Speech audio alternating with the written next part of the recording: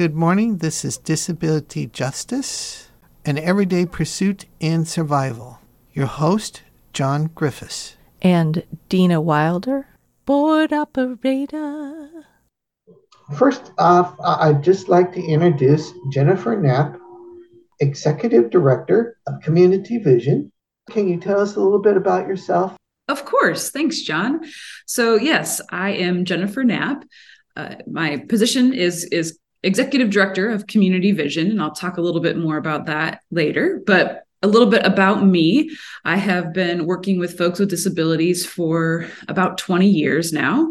Most of that was in Illinois. It's where I'm from. And I moved to Oregon about 6 years ago. So when I was in Illinois, actually started as an activist, working to help folks with disabilities be able to live in the community as opposed to in institutions. And then I founded an organization called Community Choices, where I worked as a cooperative with people with disabilities and their families for them to be able to live independently and get jobs and be connected. So this is my life's work, and I have always been dedicated to having folks with disabilities be able to have a voice and be able to determine what their lives look like. Oh, I didn't know all that.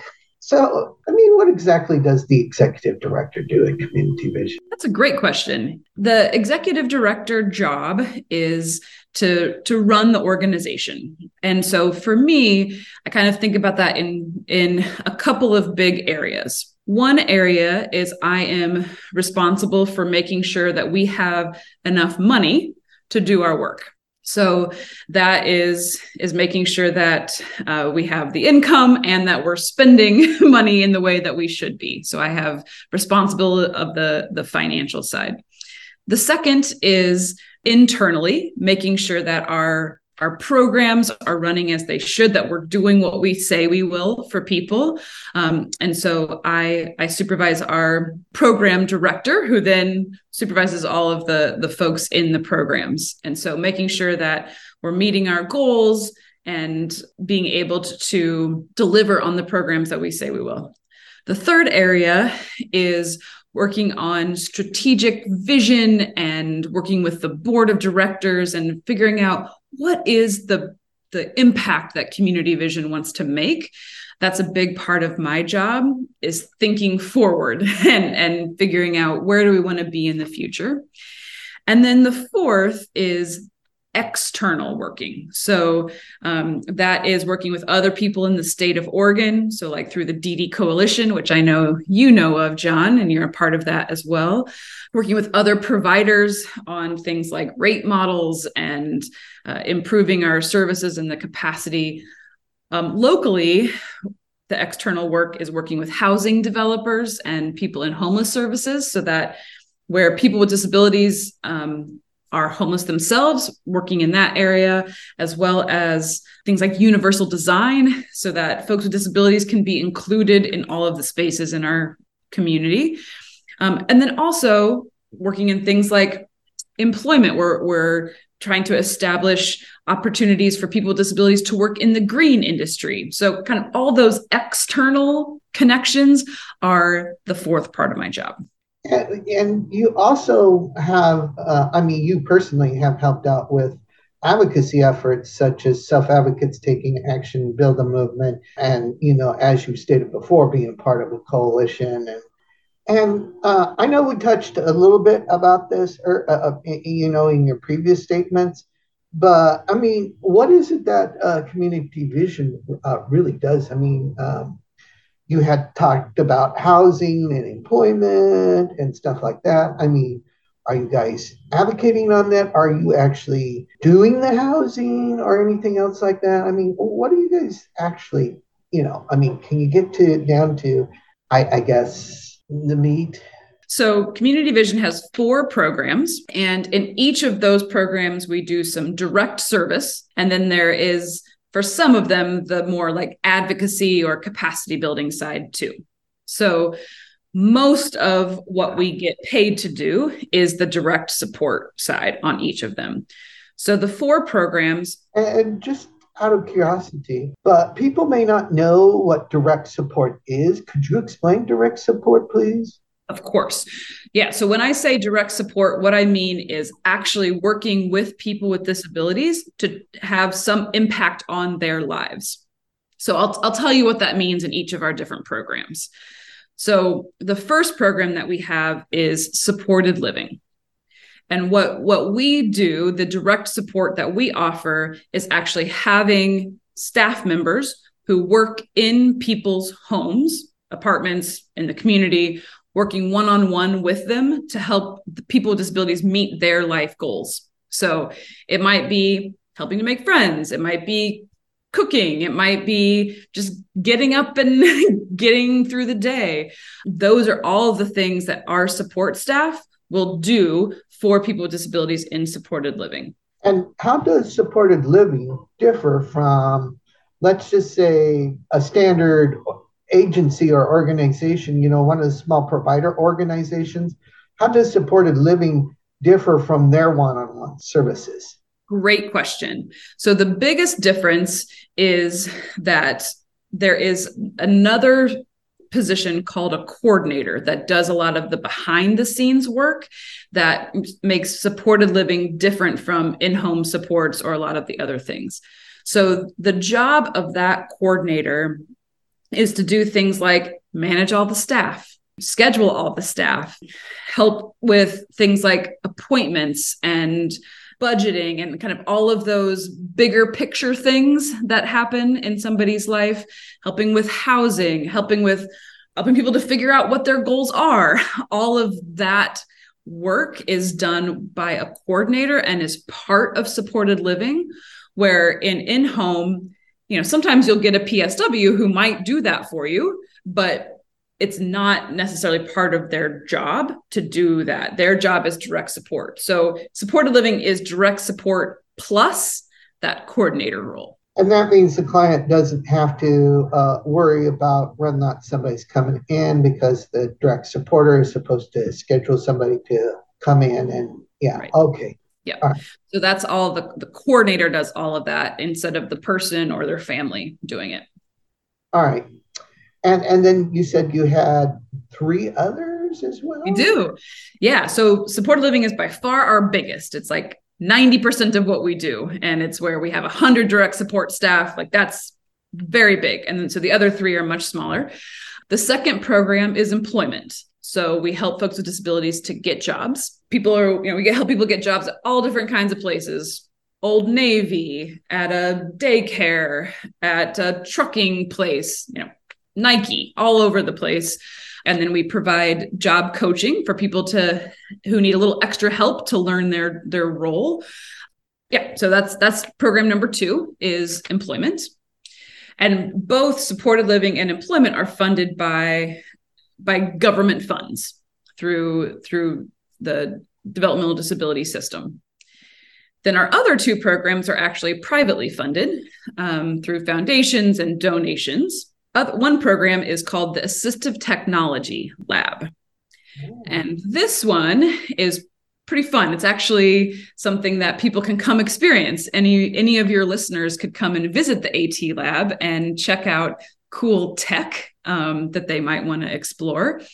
And so assistive technology is really any sort of device or strategy that will help somebody to live their lives.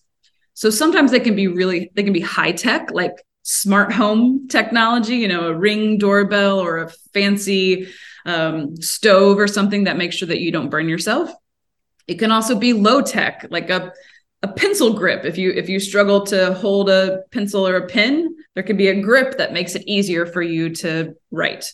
So there's a whole range of what assistive technology means. And our team will work with people to do an assessment to figure out what they need, and then actually help train them and their team on how to use the technology. So that's one of the programs that is newer for us. It's only about 5 years old, and we're really excited about the impact that's making.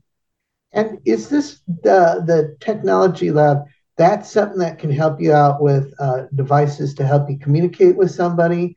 Do they also do the wheelchairs as well, and the hearing aids and the seeing devices and stuff like that? Excellent question. And the answer is not usually. So what the AT Lab is doing is trying to find where the gap is in technology devices. The things that you're talking about, wheelchairs, hearing aids, those kinds of things, usually you can get through your medical provider and it's covered through insurance. And so you don't necessarily need our AT Lab to help you with that. So the AT Lab, and they know about those things, but they really focus on the tech that isn't covered by your medical provider. Okay. Yeah. Thank you for that clarification. Yeah. And the fourth one? Yeah. Then the fourth one is housing access. And this is our newest program. And so the direct support of this program is actually helping people with disabilities to find affordable apartments in the neighborhoods they want to live in. In the last year, we helped 40 people to be able to find an apartment to live in that was affordable. And so it's helping people figure out what they want. We offer a rent education class. So sometimes people have never been a renter before, so they don't know what their responsibilities are. So we have a class where they can learn that. And then we help people gather all their information that they need to apply, and we will apply with people for apartments. We have a list of over 500 properties in the Portland area. So we've just been gathering all of the affordable properties. And so we'll look and see which ones match what the person wants. Sometimes it takes a long time, especially if they don't have very much money to pay for rent. But that is this kind of direct support service is actually helping people to find apartments. And then this is an example of where we're also doing advocacy that we'll talk a little bit more about. Well, now that you bring up the advocacy, I would have a question. If people run into problems with their landlords for some unknown reason, like let's say you help somebody get into an apartment this year, okay, and then next year, that 16% increase in rent is supposed to go through. I can only imagine people are going to have a problem with that. Does the landlord have any responsibility in helping me abate things like the heat or the cold or anything else like that? Do you guys help in that area as well? Yes. So yeah, we work with people. So there's like an individual advocacy component too. So all those things that you just brought up are absolutely the kinds of things we'll help people with. The other piece is if they need an accommodation, so for example, if they would do much better if there was a ramp to their apartment, for example, we will help work with them and work with the landlord to get that ramp installed. Those kinds of accommodations, in addition to, just helping to communicate with the landlord. Our goal is for the person to be able to advocate for themselves as much as possible and for us to support them. So we try to not take away the voice of the person, but certainly to support them and give them information and be there in those conversations with the landlords. And if something's like a little bit outside of your range, would you send them to other agencies like Central City Concern or maybe something like the Community Alliance of Tenants, or CAT as it is called? Absolutely. Yes. Community Alliance of Tenants. There's also the Fair Housing Council, sometimes Disability Rights Oregon. Yeah, there's absolutely other places that we can refer if the specific issue is beyond our scope. Thank you for spending some time on housing, as I know it is going to be a really big issue come next year. Absolutely. Now, if you don't mind, I'd like to move on to your newest program. If I'm understanding this correctly, can you tell me about the Joe Wachowski Advocacy Fund? I would love to. I would also like to know when you say fund, what exactly are you funding? Who are you funding? How are you funding and why? Great questions. So the Joe Wachowski Advocacy Fund just launched this fall. And let me first say a little bit about why it has that name. So Joe Wykowski was the founder of Community Vision, and he was the executive director for over 30 years. So we wanted to honor Joe. And Joe was somebody who was years ahead of other people in how he thought about people with disabilities. He was one of the people back when we still had institutions in Oregon. He was helping people with disabilities move from the institution to their own homes, as opposed to group homes. And so he was somebody who's kind of always was willing to buck the system and believe that people could have better lives than others thought they could. And so the reason that we named the fund after him is he's been the most important person to Community Vision since it started, and he's retiring. And so we wanted to honor him with this fund. And so what the fund will do, and why we're calling it a fund instead of a program, is actually it will be able to give money towards advocacy efforts of Community Vision. As opposed to the fund doing something itself, it's really to create an income stream for advocacy. And here's why that's needed, John, is because as I talked about all of our programs, right, like the government and foundations and other people, they're willing to give money towards that direct service piece. But advocacy is a lot harder to get funded. Because you think about it, like if most of our money comes from the government doesn't want to fund you to push it to change, right? That's what advocacy is trying to change the laws, change the rules. And so we wanted to establish this fund so that we could do some of that bucking the system that Joe taught us to do and actually have money to do it. Does that make sense? Yeah, it does. I'm just kind of curious. So do you have to be like a client of Community Vision, or is it a staff member of Community Vision, or is this available to outside entities who might need help with advocacy in some way or shape or form? Great question. So what we're focusing on right now is projects. So what are advocacy projects that Community Vision wants to be doing? And how we will spend the money will be a combination of staff members to work on those projects as well as other advocates. So, for example, a big project that we're just starting to work on right now is local housing advocacy. We're working with a group of about 8 to 10 advocates with disabilities to learn about how to be organizers, and they're going to have an advocacy campaign around working with local decision makers to include people with disabilities in housing and develop more affordable housing. So that's an example of an advocacy project that the fund would give money towards. Does that make sense? Yes, it does. This group that you're talking about, you say about 8 people, right? Mm-hmm. And these are these all Community Vision clients? Or are they outside of Community Vision? No, they're not all Community Vision. We just put out a call for advocates who were interested in learning about organizing around this topic. So we believe that it's important to build up leaders who have disabilities and to increase their voice. So it's, for us, people that we serve are welcome to do it, but it doesn't have to be. The point isn't about Community Vision. It's about changing local housing. So is the advocacy are the advocacy funds just focused around housing? If somebody has some kind of advocacy proposal, can they bring it into?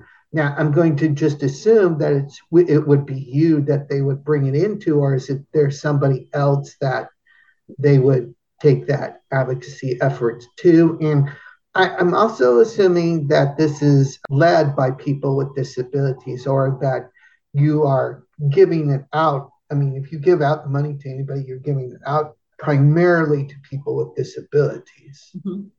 Yeah. So again, the focus is projects that Community Vision wants to advocate on, right? So we're not I want to be clear that we're not doing a call for proposals. That's not how we don't have enough money in the fund to do that. So I want to be honest about that. It is really about funding the advocacy work that Community Vision believes in. But having said that, getting to your point, certainly I am going to be directly involved in this, but the person really leading this work is our housing access director, and his name is Alan. And he is the person who is really spearheading these advocacy efforts. Alan does happen to be a person with a disability, and has lots of organizing and advocacy experience. He also is doing some of that direct service work on housing, so he kind of understands both sides. So to answer your question about is it just about housing? No, it's not just about housing, but it is going to be focused on the areas where Community Vision is working. So the 4 areas of, direct support, employment, assistive technology, or housing. So we are going to stick with, because it's a Community Vision effort, and so we're going to stick with where we're already working. So we wouldn't do an advocacy project on something totally unrelated to what we already work on. Oh, okay. All right. Yeah. Thank you. I think that just about answers all my questions on the Joe Wachowski Advocacy Fund. We've been calling it internally, the JWEF for short. The JWEF? Yeah, so JWAF, Joe Wachowski Advocacy Fund, the JWEF. JWEF. Oh, okay. And, Jennifer, if people want to donate to the Joe Wachowski Advocacy Fund, how would they go about doing something like that? We would love donations. In fact, we're raising money for it right now. So probably the best way is actually just to go right to our website. And that is www.cvision.org. So C as in cat, and then the word vision.org. And there is a place to donate, and you can actually select the Joe Wachowski Advocacy Fund as where you want your donation to go. Being that you're a nonprofit organization, is there still tax write-off for donating to nonprofit organizations?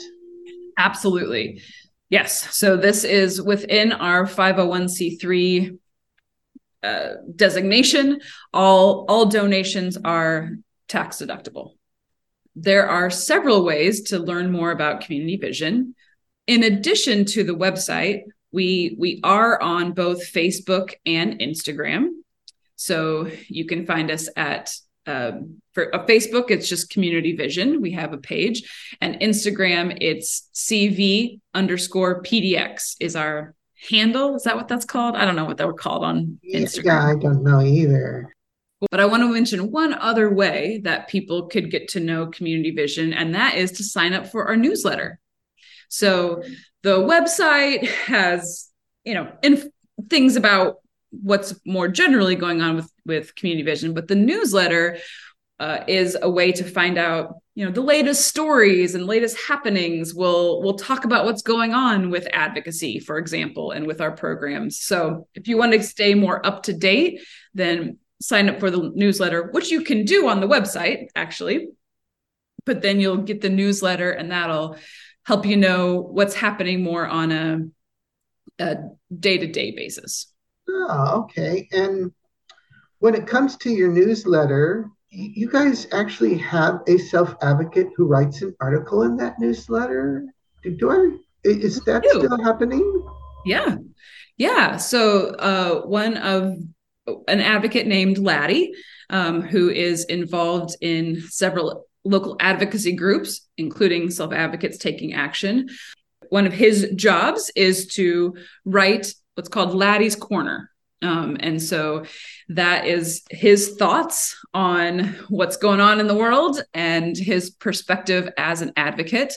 And that is one of the articles that will appear. Doesn't always appear in every newsletter because he doesn't always want to, doesn't always have something to write in his corner. But yes, that absolutely is an important part of our newsletter. And it's also just stories of what's going on with people. One of the things that we really believe at Community Vision is partnering with people with disabilities to help them, live their best life. And so when people have exciting successes of getting a new job or getting into a new apartment or learning a new skill, those are the kinds of things that we want to celebrate with people. And so we'll often tell those stories through the newsletter.